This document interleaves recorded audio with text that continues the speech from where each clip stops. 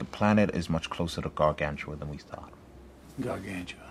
It's what we're calling them, the black hole. Miller's and Dr. Mann's planets both orbit it. And Miller's is on the horizon? Oh, it's a basketball around a hoop. Landing there takes us dangerously close, and a black hole that big has a huge gravitational pull. Look, I could swing around that neutron star to decelerate. No, it's not that. It's time. The gravity on that planet will slow our clock compared to Earth's drastically. Oh, how bad? Well, every hour we spend on that planet will be 7 years back on Earth. Well, that's relativity, folks.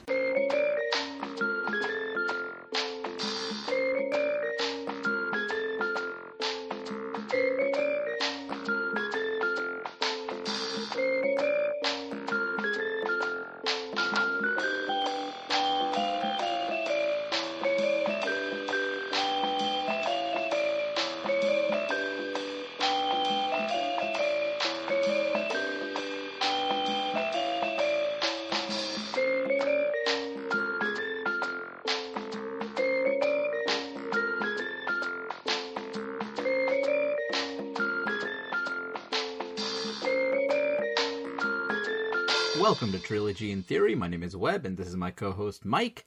And this week we are talking about what I believe to be a pretty divisive film. And I want to take you back to 2016, actually. I am kind of awaiting the results of the 2016 presidential election in November. And oh, God. It's... Our last episode was depressing, all right? Jesus. Yeah, so the returns are coming back, and it's all unpleasant. Such a minor quibble with those 4 years. It's all unpleasant.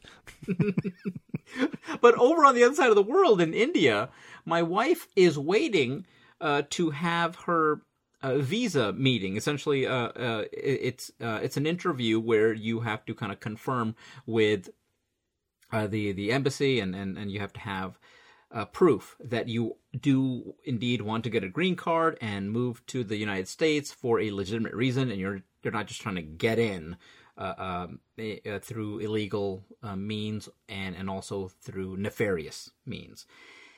And so we did all the paperwork, and so I've got the election results coming in, and they're unpleasant, and I've got the nervousness also of my wife having to go through this interview process to determine whether she's going to be able to come to the States with me, or is the process going to be delayed like almost another year.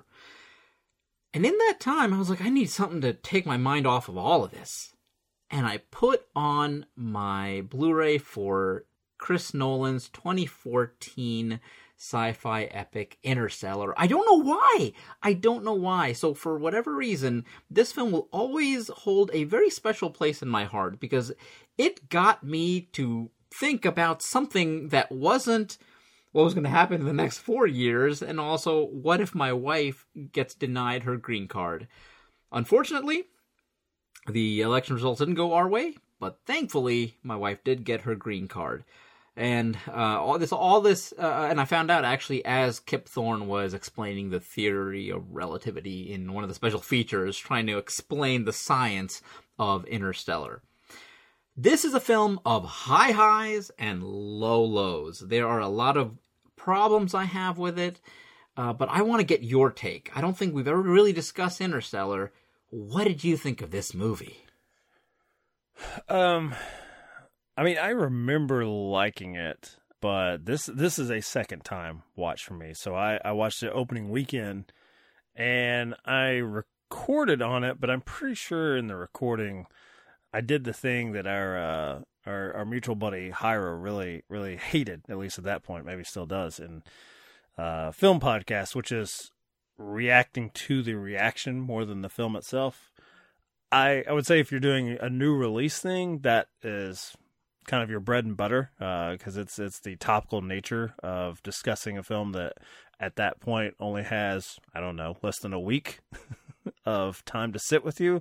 But I certainly could not have been in love with it because This is 9 years, almost. I guess next year will be the 10th anniversary, and I did own a copy at some point. I have no memory of purchasing a digital copy, but I had a very nice 4K copy, and it made me wish that I had a bigger TV. It made me wish I was like there had been a retro night of seeing it, because you're talking about the high highs. I think I had forgotten just the sheer spectacle of this. And look, we, live in the age of attempted spectacle, primarily with the Marvel movies. And other than seeing, a cast of your favorite childhood heroes line up for battle, which that's not for nothing. Like Infinity War and Endgame, those were high moments for me because those characters meant something to me as a kid. I wouldn't say visually it's a spectacle or a feast, because usually it's like a gray or muddied terrain, and it's none of the actors are interacting with each other, and you can kind of tell.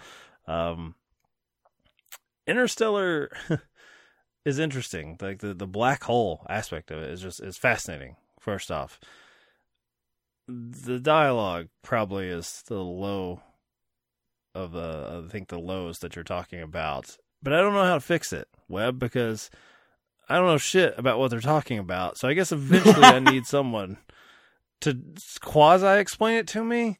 I'm still not really going to get it. So it's like, you just need enough to kind of understand, the motivation of the McConaughey character, so he doesn't come across as like Captain Ahab. So he just doesn't, so he's just not fucking mad on this quest to either go find the planet that will be their salvation for humanity, or to go back to primarily his daughter Murph. And I think it's effective at that. I will pose my first question to you, and it's going to go veer into the personal, because you have that lovely story about waiting for news about the woman you're going to spend the rest of your life with. Like, basically, when can that life start together?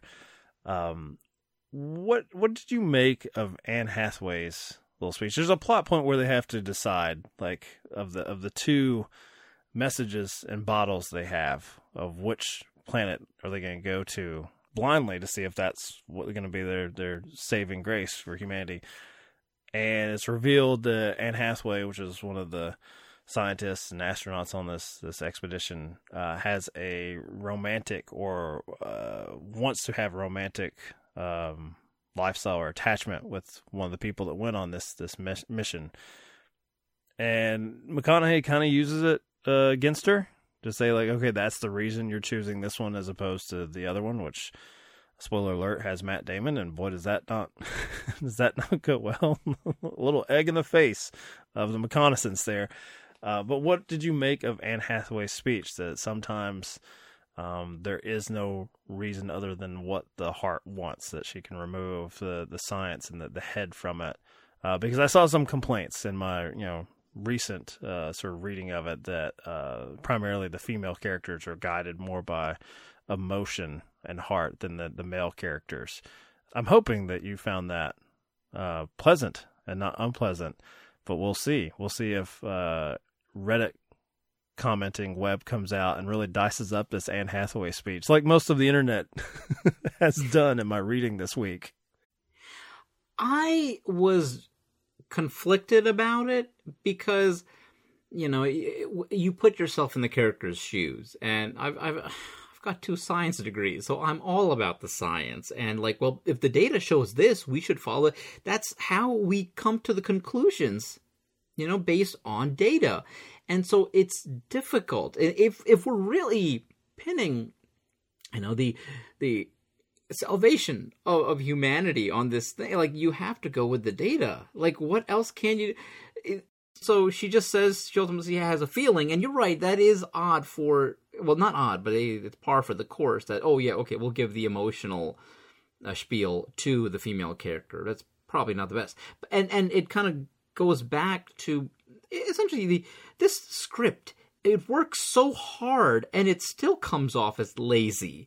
And I don't know why. I did find it endearing because Anne Hathaway delivers that monologue really, really heartfelt. And then she even kind of has that one jab to Cooper's character, where it's like, well, if this doesn't work out or whatever, and you'll have to decide to go back to your kids or on to the next one. And I hope you can be as unbiased. So, yeah. And any time Cooper has to make a decision about his kids, and especially his daughter, because fuck Casey Affleck, I guess, in this movie. Yeah. You're just a stupid farmer. Can't even get into college, but right. All you're doing is feeding the remaining survivors of this planet, you dolt. It hit me. There are a lot of gut punches, emotional gut punches in this movie that get to me every single time. In fact, I'd argue some of the best stuff in the past 10 years. Like, I always tear up when McConaughey is watching the messages that he's missed over the course of 20 whatever years. Fucking Dr. Brandt, who fucks up and costs him 20 years by taking her lollygagging on the shallow water planet. You know, my biggest problem with that sequence is that they don't have a good enough reason for Wes Bentley, one of the other scientists, to die. I actually don't think they have really good reasons for either one of the ones that are like, oh, it's not McConaughey or Hathaway, so fuck them. Wes Bentley just seems like he's out of shape and he can't move. Not on this planet's gravity. He has a head start, and he still is a gentleman. And while he doesn't open the door to get in their ship, he waits for the lady to be carried in by the Valiant robot, and then manages to drown because he just doesn't just step up to the plate. The other one, unfortunately, is blown up by that saboteur, Matt Damon. And my problem with the sequence where the reconnaissance is giving Anne Hathaway the what for as far as following her heart is there's a little bit of a starfucker mentality to McConaughey's Cooper, where he's like, well, wasn't whatever Matt Damon's character's name is, because he's not been revealed to be Matt Damon until that point, which is kind of odd that Matt Damon has this and then less than a year later has The Martian. I don't know what he was just did his bit with Interstellar just like, man, I'd love to do a space movie where I'm the good guy. I don't want to be the shitheel. I want to wipe that away. But he points to Hathaway and is like, hey, wasn't this other white dude the most respected scientist ever? And she's like, yeah, he was. He's like, well, doesn't that say something? I'm like, I want to know, what is this you're leading with, sir? I thought the data was fairly even, or it's like, we're looking at fuel. We're like, what is the best course of action? And he's like, well, I don't know. He was pretty fucking famous. And I'm like, that's the trigger for me. We're doing the whole well, Elon Musk is really rich, so he's Tony Stark. That bullshit. And I'm like, it gave me great joy to see Matt Damon explode in this. That setup gave me such satisfaction. Oh yeah, 100%. And in fact, it's not the Martian's fault, but he still had that interstellar stank on him as I'm watching The Martian. So I'm like, I can't really enjoy The Martian in that way. Did you want him to die like Drew Barrymore and scream, and they're going to reveal? No. There was a second person left behind. He was just get you in the door. Fortune favors the brave, Ridley. Change the book. Come on. There are some glaring story issues with Interstellar that also kind of bugged me. Why isn't NASA aware of the best pilot in their history? That he happens to be living within driving distance of where they're, because this country doesn't pay attention to the poor. He's the poor now. We don't give a fuck. And then you've got these future highly evolved versions of human beings. Why are they making it so difficult? Why is the wormhole in all the way out near Saturn? And why is it that this tesseract that they've created for him can only send cryptic messages through Morse code? It's all very convoluted. And I have an apparently, answer for that. Oh yeah, please. Well, so one, Saturn, that's an allusion to 2001's original intent, right? I think. So I'm guessing these fifth dimensional humans that evolved are ones that had letterboxed accounts in a previous version. They're being really cheeky.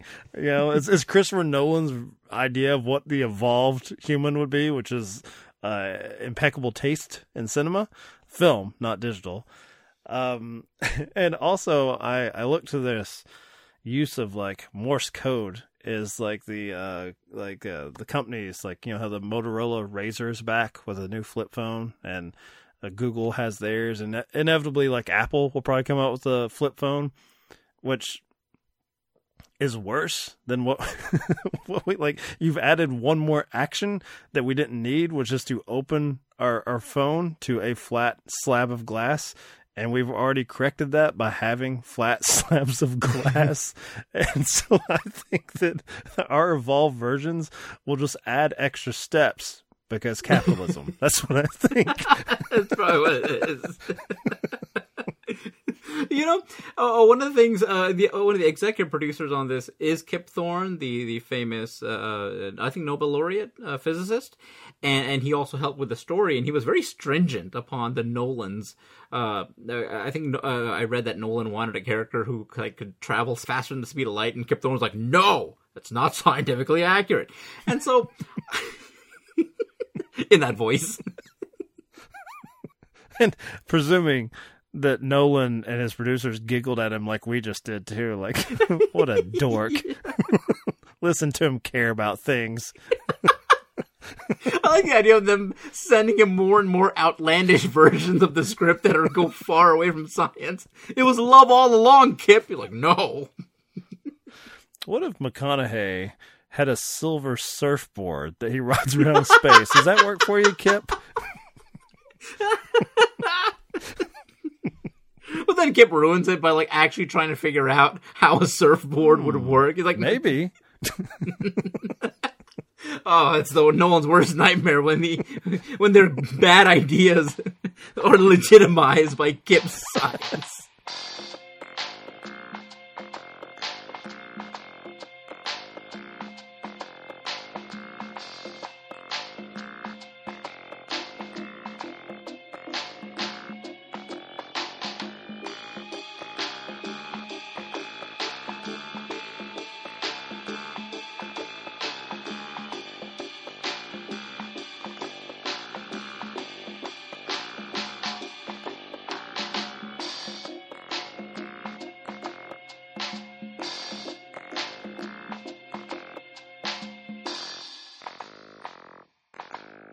Well, here's the thing. You can make a film as scientifically accurate as you want, but if it hinders the film, if it makes it more convoluted for the average viewer, I feel like it's overall detriment to the art.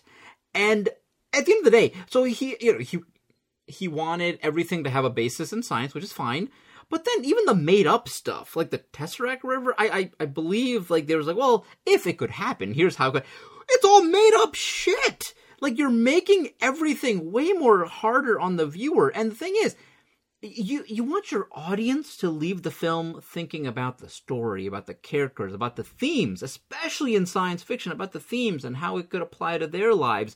But instead, if you have to create Mr. Wizard formulas and have a big old dry erase board with the serial killer style, maps on it to figure out what the hell happened, I feel like this is the opposite of what you want as a filmmaker and as a storyteller. So at the end of the day, that's kind of what my biggest problem with this film is. It's not that it's too smart for its own good.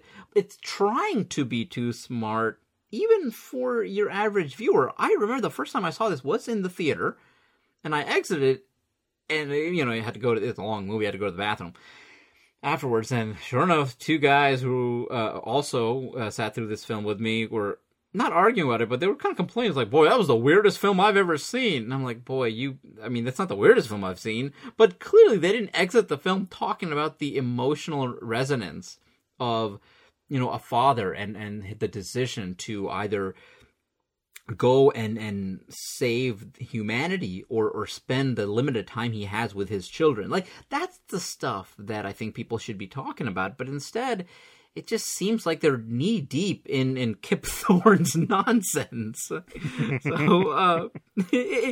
and that's the thing. It's like, as much as I dislike all that, the film gets to me every single time when it's about the characters and when the daughter is talking about her father and the betrayal of that horrible Michael Caine and his formula that can't be solved, you know? So, yeah, it's troubling. I feel like this was positively received. I don't know. It may be a little too talky and heady for it to be perceived as some sort of classic or, you know, ever will be. I think it's just something, you know, we put a lot of expectation on Christopher Nolan, but I don't know if a lot of people other than maybe his Batman movies rewatch a lot of his stuff. I mean, his name has value as far as like there's a certain expectation that you're going to see the budget on the screen. He's interested in big ideas, but they're always palatable. I don't know about Tenet because that is a sore subject. I feel like, you know, that it's it is the COVID movie because it's like, because he insisted on the theatrical release. I think it had no imprint whatsoever. And then if people did watch it, presumably at home, with that horrible sound mix that, you know, Nolan has just like increasingly become known for with, you know, Interstellar. There are moments in this where I'm like, what did you say? Do I care? Bane and The Dark Knight Rises, but certainly in Tenet with the use of the masks. I think that people like that he's attempting mainstream entertainment that will provoke conversation after, which, you know, used to be more the norm than it is now. I know I harp on like the superhero movies a lot, but it is unfortunate that if film is like your main hobby / passion, that most of the debate is centered around casting. Which character from the funny books will this person play? How many times will that character show up? Will be in the end credits? That sort of just, you know, it's just marketing. Now we just talk about like the marketing materials more so than what we just watched. So I don't know. I don't know if Interstellar, other than the initial release, has had any sort of like cultural impact. I don't know if it should, other than like, you know, he provided a spectacle and good time at the movies. But to get to the heart of it, you know, that disgusting science killing Anne Hathaway heart, was that effective for you then? Is it more effective now as a father? Because this is as a father of a daughter, this is like, you know, probably like in the last decade the biggest budget father-daughter story that we've been presented. So has any of that changed for you and especially, you know, I can just speak selfishly for myself. I don't get it. I don't get the concept of having children. I get Jessica Chastain though, and I would weep openly if I was separated through a black hole across the galaxy away from my Chastain. I understand that. Well, let's not forget the classic that is Tomb Raider. When it comes to father-daughter movies, I think Tomb Raider gets the the short. I'm sure the actual daughter, Angelina really misses her father, John Voight, especially John Voight as he's become. Like, man, I mean, would have been better off if he had just fallen off those rocks when he was doing that stunt and Deliverance.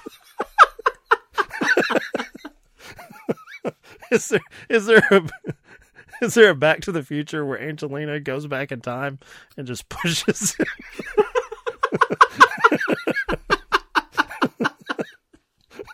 Watches her magazine cover where she just disappears and she's like, no, this is better.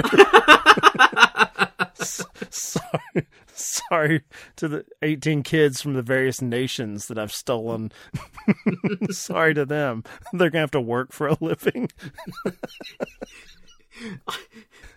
And Brad Pitt's like, please make it happen. Do it. the disrespect that the Alicia like Vikander Tomb Raider get, like that one, I bet that movie didn't even cross your mind when I said Tomb Raider. Like we immediately have to go back to. And I like that movie too. I liked it a lot. We kicked it around for a trilogy probably like 2 years ago, and I don't know why we punish ourselves with these Back to the Futures and Interstellars. You know what happened is, what is it, like Ben Wheatley? Like he was set to do a sequel, and that's kind of what started the conversation that maybe we should bring it. And then it fizzled because it actually did good business, enough business for a sequel. But yeah, anyways, those father-daughter scenes to my core, because I'm upset that recently my job went from a 4 10-hour shift work week to a 5 8-hour work week, and it's the worst because it's another day I have to be at work and can't be with my kid. Like that bugs me. So again, the concept of like, do I go in this wormhole and possibly never see my daughter again versus that little time, like we'll all die, but at least we're together. Those things tug at my heartstrings, and they get me every single time. And so all the problems I have with this movie, the science, all of it, like getting in the way of the emotional stuff is so effective on me. This is something I'm going to watch almost every year, every other year. It's just going to stick with me. And like you said, the attempt at this grand epic, the spectacle film that leaves people talking about certain things. Yeah, man. Like if there was an Interstellar every year that we got in the theaters, I'd be very happy with it, because the film at least attempts something. I don't think it succeeds, but the attempt is there, and boy, it's a hell of a swing. So despite the fact that I, razzing Kip Thorne a little bit, hey man, if you're executive producing and writing something every year, I'm there for it. I'm there for someone like Nolan to channel all that science into something more emotional. I don't think the film works completely, but the stuff that's the highs might be the best of Nolan's career. Honestly, for me, it's not perfect, but I will take an interesting failure or an awesome swing and a miss over something like Quantumania every day. Yeah, Quantumania, I can assure you, which I'll never watch again or at home, would not inspire me to think maybe I should get a bigger TV. Like, actually, Quantumania is probably better for me to like stop consuming as much. Whereas Christopher Nolan's work is like, no, we can we can look to the stars, and I can buy a bigger TV. That I deserve it. Like, I deserve it, and so does Nolan. Which I don't know. I don't know if I'd ever be in his tax bracket to watch it at home, and he'd be comfortable with what I could have sitting in my living room. But fuck it, man. Like, I also paid for Tenet, so you owe me this bit of grace.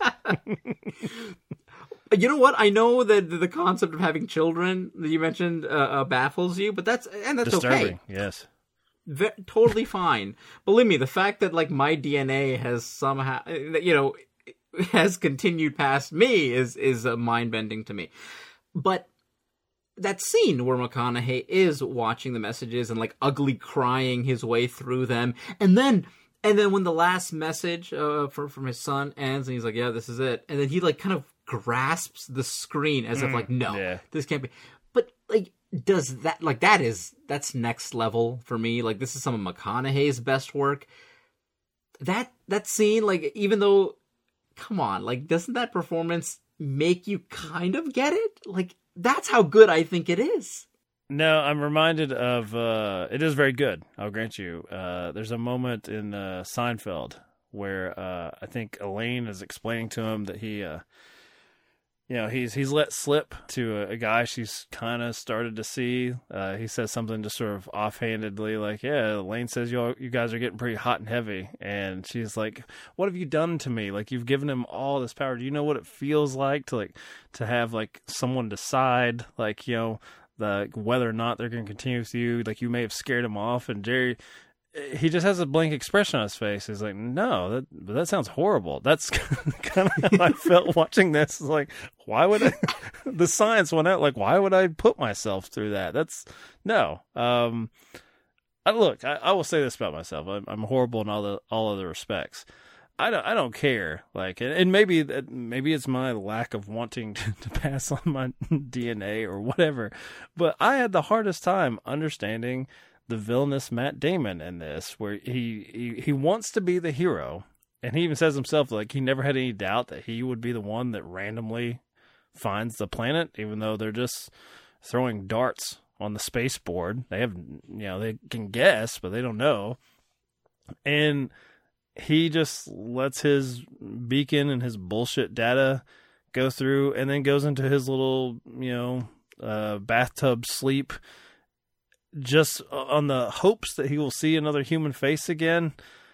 I had a hard time with that too. So I don't know, like, maybe my disconnect or my lack of desire for human contact would serve me well, where it's like, well, I'm not going to get someone else killed because fuck it, man. Like, I'm just going to go to sleep, and if I wake up one day and there's a city around me, good. If not, fuck you guys too. Like, I I mean, potentially his last act as a human being is like, boy, I hope this might fuck over, people who really have a shot at saving mankind. And again, it's funny because his character's name is Man, and it's so fitting that, and the female character is the one who's like, no, my intuition says not to go there. So Matthew McConaughey should have been suspicious when Matt Damon immediately woke up and cried into his arms, like, this guy wants it too bad. It's a little desperate, a little clingy. Let's get the fuck out of here. Who knows?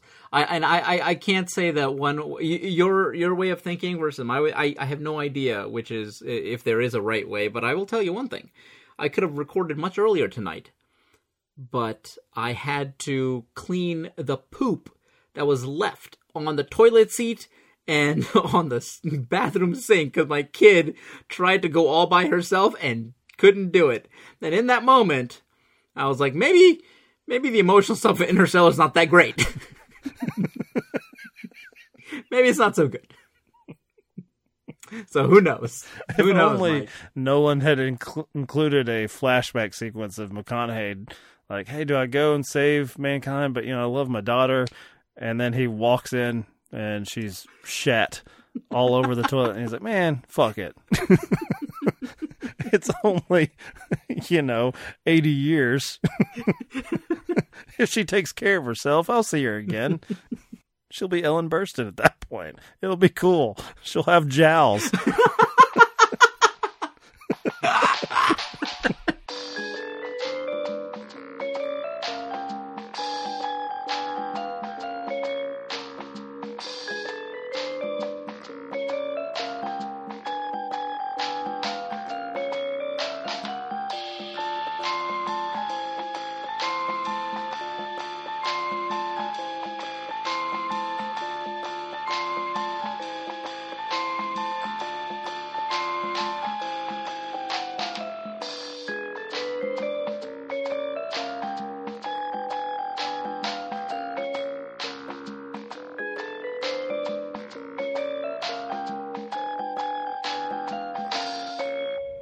First of all, I want to say how much I appreciate this opportunity to join you in what I... We're sure that you appreciate being here, Doctor, but you must understand, we don't.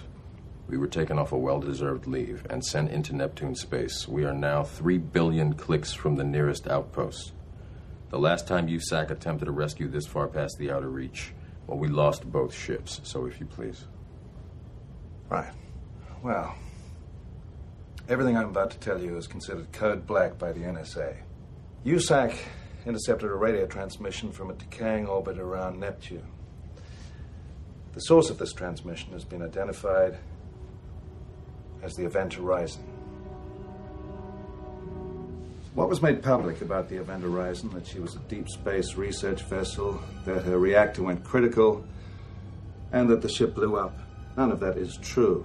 The Event Horizon was the culmination of a secret government project to create a spacecraft capable of faster-than-light flight. Oh, no, excuse me. You see, you can't actually do that. The law of relativity prohibits faster-than-light travel. Relativity, yes, we can't break the law of relativity. We can go around it. The ship doesn't really go faster than light. What it does is it creates a dimensional gateway that allows it to jump instantaneously from one point of the universe to another light years away. How? Well, it's difficult to... It's all math. Try us, Doctor. Right, well, using layman's terms, use a rotating magnetic field to focus a narrow beam of gravitons. These, in turn, fold space-time consistent with Weyl tensor dynamics until the space-time curvature becomes infinitely large and you produce a singularity. Now, the singularity... Layman's terms. Well, fuck layman's terms. Do you speak English? Imagine for a minute that this piece of paper... No, excuse me. That's Vanessa and that's mine. Attractive piece of paper represents space-time, and you want to get from point A here to point B there. Now, what's the shortest distance between 2 points? A straight line. Wrong. The shortest distance between 2 points is 0, and that's what the gateway does. It folds space so that point A and point B coexist in the same space and time. When the spacecraft passes through the gateway, space returns to normal.